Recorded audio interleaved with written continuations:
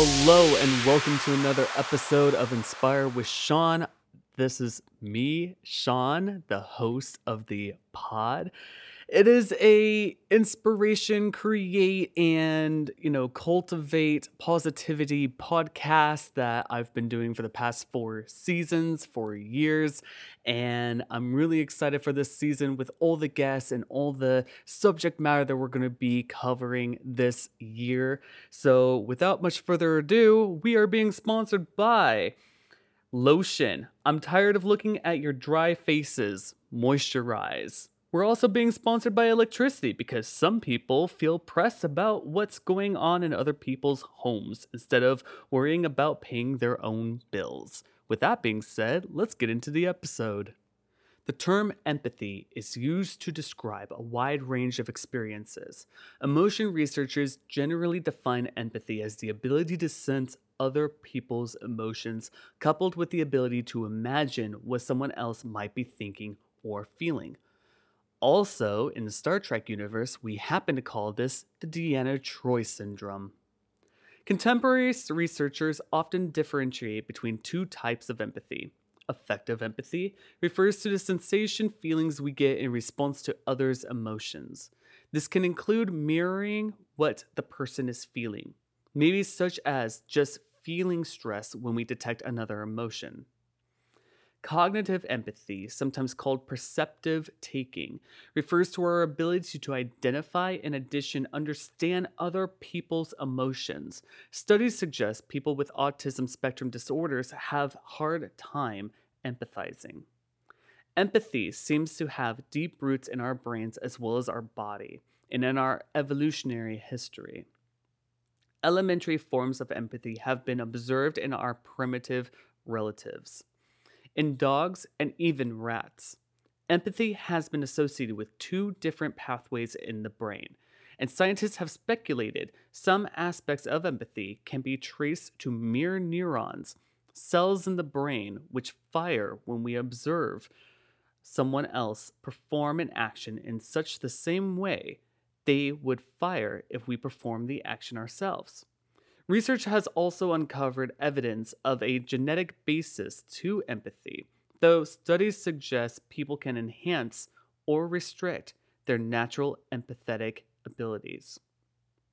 Having empathy does not necessarily mean we will want to help someone in need, though it is often a vital first step towards compassionate action. Empathy is a building block of morality. People to follow the golden rule. It helps if they can put themselves in someone else's shoes. It is also a key ingredient of successful relationships because it helps us understand the perspectives, needs, and intentions of others. Here are some of the ways research has testified to the far-reaching importance of empathy. Seminal studies by Daniel Batson and Nancy Enzenberg have shown people higher in empathy are more likely to help others in need, even when doing consequently will cut against their self-interest. Empathy is contagious. When group norms encourage empathy, people are more likely to be empathic, including more altruistic. Empathy reduces prejudice and racism. In one study, white participants made to empathize with an African American man demonstrated less racial bias afterward. Empathy is good for your marriage. Research suggests being able to understand your partner's emotions deepens intimacy, plus, it boosts relationship fulfillment. It is also fundamental to resolving conflicts. Empathy reduces bullying. Studies of Mary Gordon's Innovative Roots of Empathy program found it decreases bullies and aggression among kids, whilst makes them kinder, more inclusive towards their peers. An unrelated study found bullies lack, quote, effective empathy, however, not cognitive empathy, suggesting they know how their victims feel, however, lack the kind of empathy which would deter them from hurting others. Empathy reduces suspensions. In one study, students of teachers who participated in an empathy training program were half as likely to be suspended compared to students of teachers who didn't participate. Empathy promotes heroic acts. A seminal study by Samuel and Pearl Oliner found people who rescued Jews during the Holocaust had been encouraged at a young age to take the perspectives of others. Empathy fights inequality. As Robert Hreidt and Arlie Hochschild have argued, empathy encourages us to reach out and want to help people who are not in our social group, even those who belong to stigmatized groups like the poor. Conversely, research suggests inequality can reduce empathy. People show less empathy when they attain higher socioeconomic status. Empathy is good for the office. Managers who demonstrate empathy have employees who are sick less often whilst reporting greater happiness. Empathy is good for health care. A large scale study found doctors high in empathy have patients who enjoy better health. Other research suggests training doctors to be more empathetic improves patient satisfaction as well as the doctor's own emotional well being. Empathy is good for police.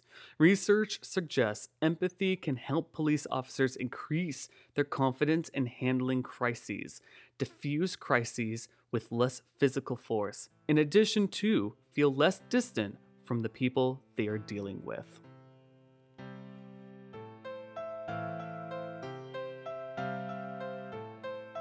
If you can't get enough of Inspire with Sean, check out the weekly streams on all social media outlets such as Survival Horror Saturday on twitch.tv/Sean Graves, Monthly Ratchet Tarot, Just Chat, Music for Healing, audiobooks, and other media, and so much more on YouTube, as well as SeanGraves.net.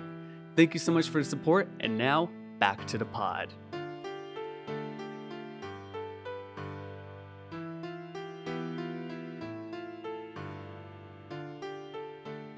Humans experience effective empathy from infancy, physically sensing their caregivers' emotions, often mirroring emotions.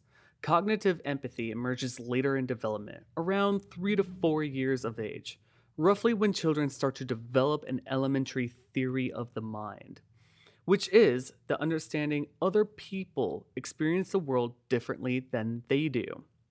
From these early forms of empathy, research suggests we can develop more complex forms which go a long way toward improving our relationships and the world around us. Here are some specific science-based activities aimed at cultivating empathy. Active listening. Express active interest in what the other person has to say, including making them feel heard. Shared identity. Think of a person who seems to be very different from you, then list what you have in common. Put a human face on suffering. When reading the news, look for profiles of specific individuals. Try to imagine what their lives have been like. Elicit altruism. Create reminders of connectedness.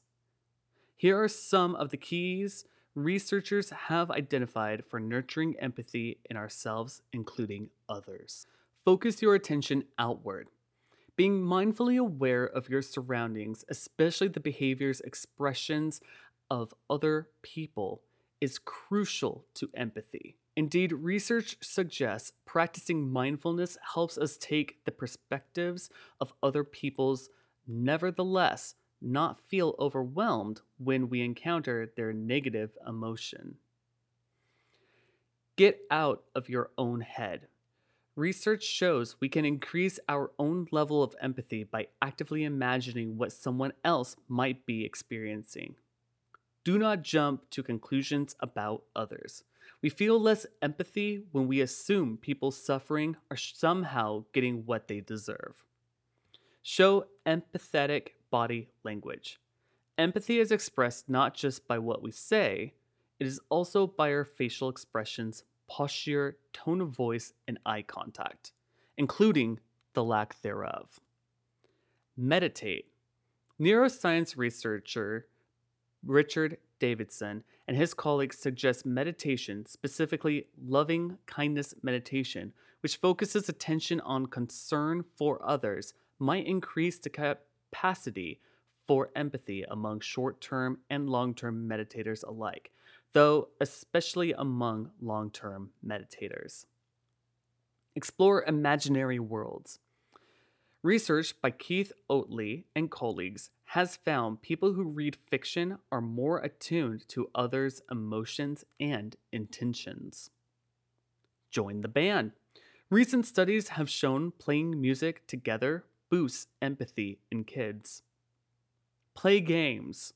Neuroscience research suggests when we compete against others, our brains are making a quote mental model of the other person's thoughts and intentions. Take lessons from babies. Mary Gordon's Roots of Empathy program is designed to boost empathy by bringing babies into classrooms, stimulating children's basic instincts to resonate with other emotions. Combat inequality.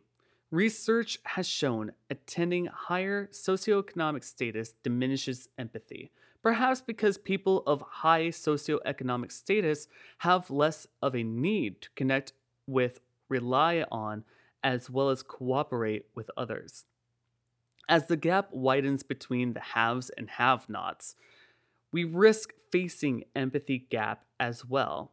This does not mean money is evil. However, if you have a lot of it, you might need to be more intentional about maintaining your own empathy towards others. Pay attention to faces. Pioneering research by Paul Ekman has found we can improve our ability to identify other people's emotions by systematically studying facial expressions. Believe empathy can be learned. People who think their empathy levels are changeable put more effort into being empathic, listening to others, helping, even when it's challenging. Thank you so much for listening to the pod, and I hope you all take a listen to the back catalog just as well. It's been a growing pod since day one, from episode 1, season 1 to today. So there's a lot of great information out there, as well as good nuggets of information that we got from our guests, as well as from episodes like this where I'm just speaking to you all. Thank you so much, and I appreciate your time, and I hope to get great comments and hear from you all, the listeners, just as much. Don't forget to like, subscribe, and, be kind to yourself, be kind to others, and don't pollute. I shall see you next time. Peace.